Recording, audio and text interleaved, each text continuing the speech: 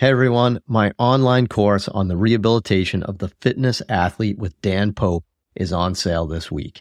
If you want to work with higher level fitness athletes and help people get back into the gym after an injury, this is the course for you. Head to MikeReinold.com/fitathlete to learn more and sign up this week. On this episode of the Ask Mike Reinold Show, we talk about heel pain, we talk about a yearly movement assessment, and we talk about patellofemoral pain from running too much. The Ask Mike Reinold Show.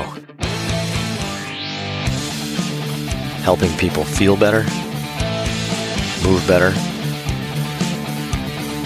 and perform better.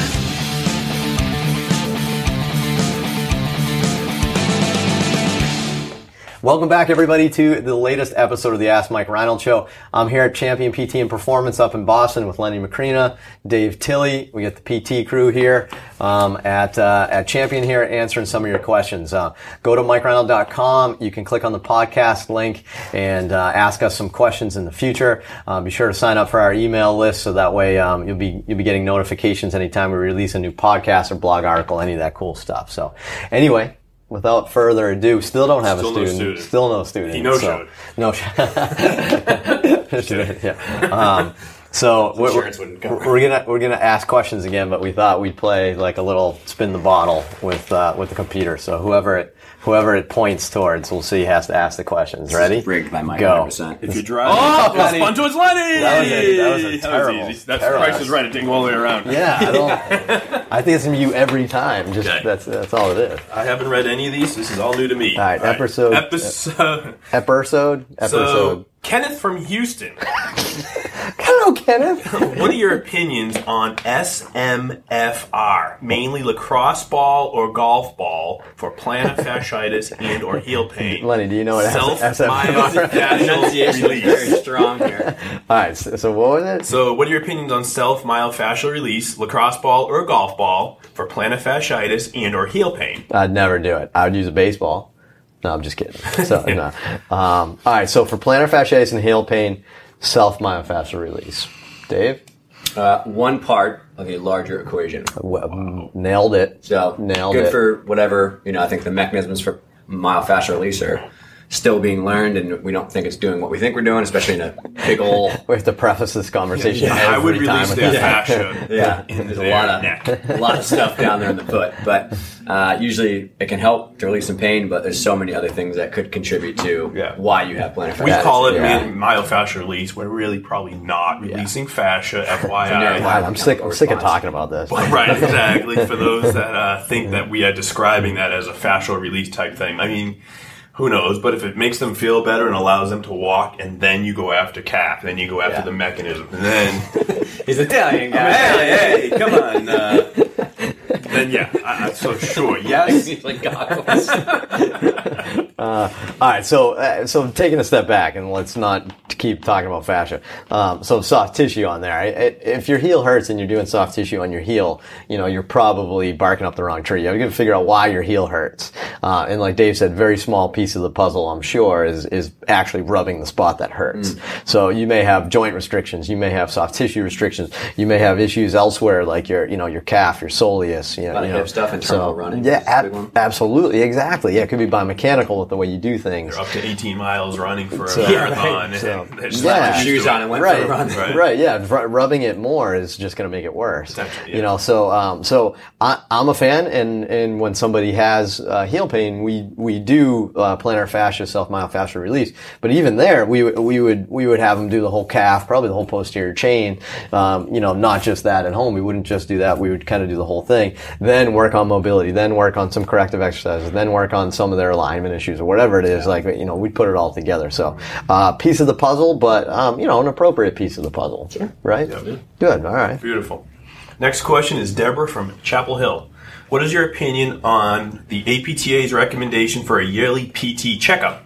If you had the opportunity to do an exam on all desk workers in America, what would you screen them for and how?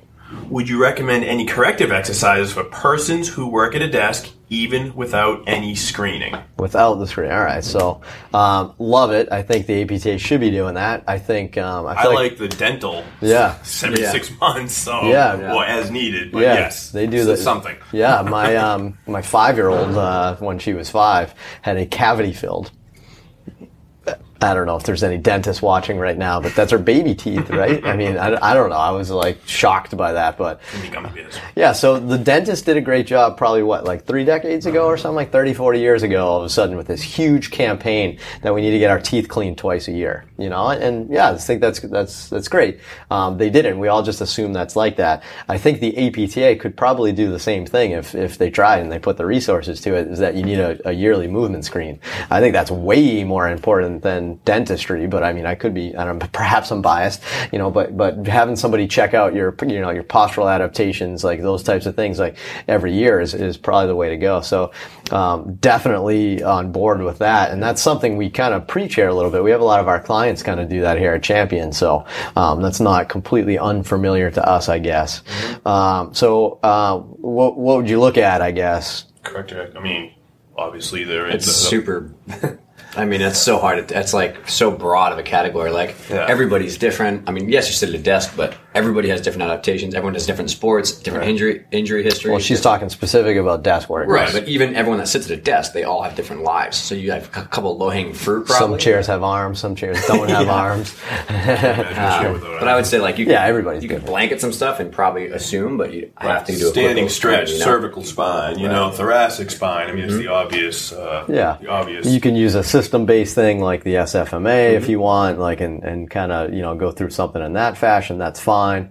But you then asked, and the last part is, what would you do without a screen? Right. I think you can certainly do things without a screen. So, we call it reverse posturing, right? So if you're stuck like this all the time, you can certainly give somebody correctives to reverse their posture and work on some thoracic extension, some retraction of their shoulders. Chin tucks. Look up at the ceiling every once in a while. Exactly. Stuff with their head, stuff with their pelvic tilt, stuff with their flexibility down their posterior chain, right? Because their hamstrings are going to get tight. Those types of things. So there's definitely some blanket things. Just take whatever activity it is. So Dave does it with gymnasts. We do it with baseball. We do it with a bunch of other sports. But you take their activity and you reverse hack it, right? So just reverse hack sitting and do the exact opposite. So also people that stand all day and they need the opposite. To sit. Yeah. So bend over once in a while. Yeah. Awesome. Good. All right. Chris from Brooklyn. I kind of want to read it in a Brooklyn accent, but I'm not going to. Yeah, that seems like a bad idea. Hey, guys. I know that differential diagnosis is important for discovering patellofemoral pain. My MRI shows patella thickening. Good. Infrapatellar bursa inflammation. Patella inflammation, as well as having Osgood-Schlatter and quadriceps tendonitis. Nice. No question, I did this running 6 to 8 miles a day on pavement without brakes and pushing through discomfort. Is there a way back to full knee strength? What's the best place to start? That's a no-brainer right there. So your knee's a mess, and you run 6 to 8 miles every day. I don't think. I think the low-hanging fruit here on the easy one here is you got to pump the brakes. So it's probably not what you want to hear. Like you want like a magic trick, like an exercise or something to get your knee back to full function. But your volume's beating up your knee joint. So everything is just an overload. We have this conversation with athletes all the time. We say, well, it must be overuse, and they're like, wow, no, I'm barely doing this. I'm barely playing a game. Well, we're like, no. It's not like X amount of games, or I'm doing the same as Dave. Your body is telling you you're overusing it. It doesn't. It could have been 1 game. It could have been 100 games. If your knee is all inflamed, you overdid it. So for you, this is overuse. So the most important thing you need to do for your knee is figure out your volume. Mm-hmm. That's the biggest thing. And then in terms of like getting your knee strength back, you're never going to get it back until you solve this issue, right? So an inflamed knee is always going to be inflamed. You gotta stop beating your knee up and not try to fix it. You gotta stop breaking it versus trying to fix it. I agree. Pretty good? Yeah. Awesome. We'll get it in. And then obviously have somebody check you out and figure out like the proximal aspect stuff.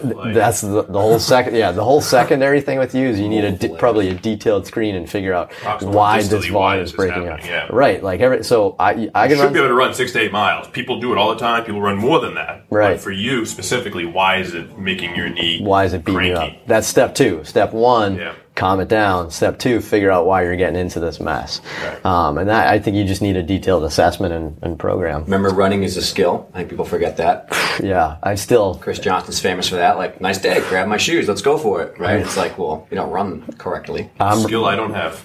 I drive down Starro. I'm seeing everybody jogging on the Charles River. It's beautiful out in Boston, and I think 90% of those people probably shouldn't be running. Right. You know, maybe I'm off, but man, there's a lot of bad technique out there. But all right, that's all we have. That 3, awesome. Thank you guys. We appreciate it. Thanks for all the great questions. Again, go to MikeReinold.com. Sign up for our email list so that way you can get notifications when these episodes come out and all of our other articles and fun stuff like that. And be sure to join us on iTunes. Give us a nice rating and subscribe. And we will see you on the next episode. Thanks so much. Thanks so much for listening to the podcast. If you have a question you'd like us to answer, head to MikeReinold.com/podcast and fill out the form to submit your question. If you enjoyed this podcast, please subscribe, rate, and review us on Apple Podcasts, Spotify, or wherever you listen to your podcast. And please share this with your friends to help spread the word. It would really mean so much to us. Please check out all my online courses, articles, newsletter, and more at MikeReinold.com. There's always a ton of great perks for my newsletter subscribers. And be sure to check for my other podcast, the Sports Physical Therapy Podcast, where I go deep into topics and interview leaders within our field. See you on the next episode.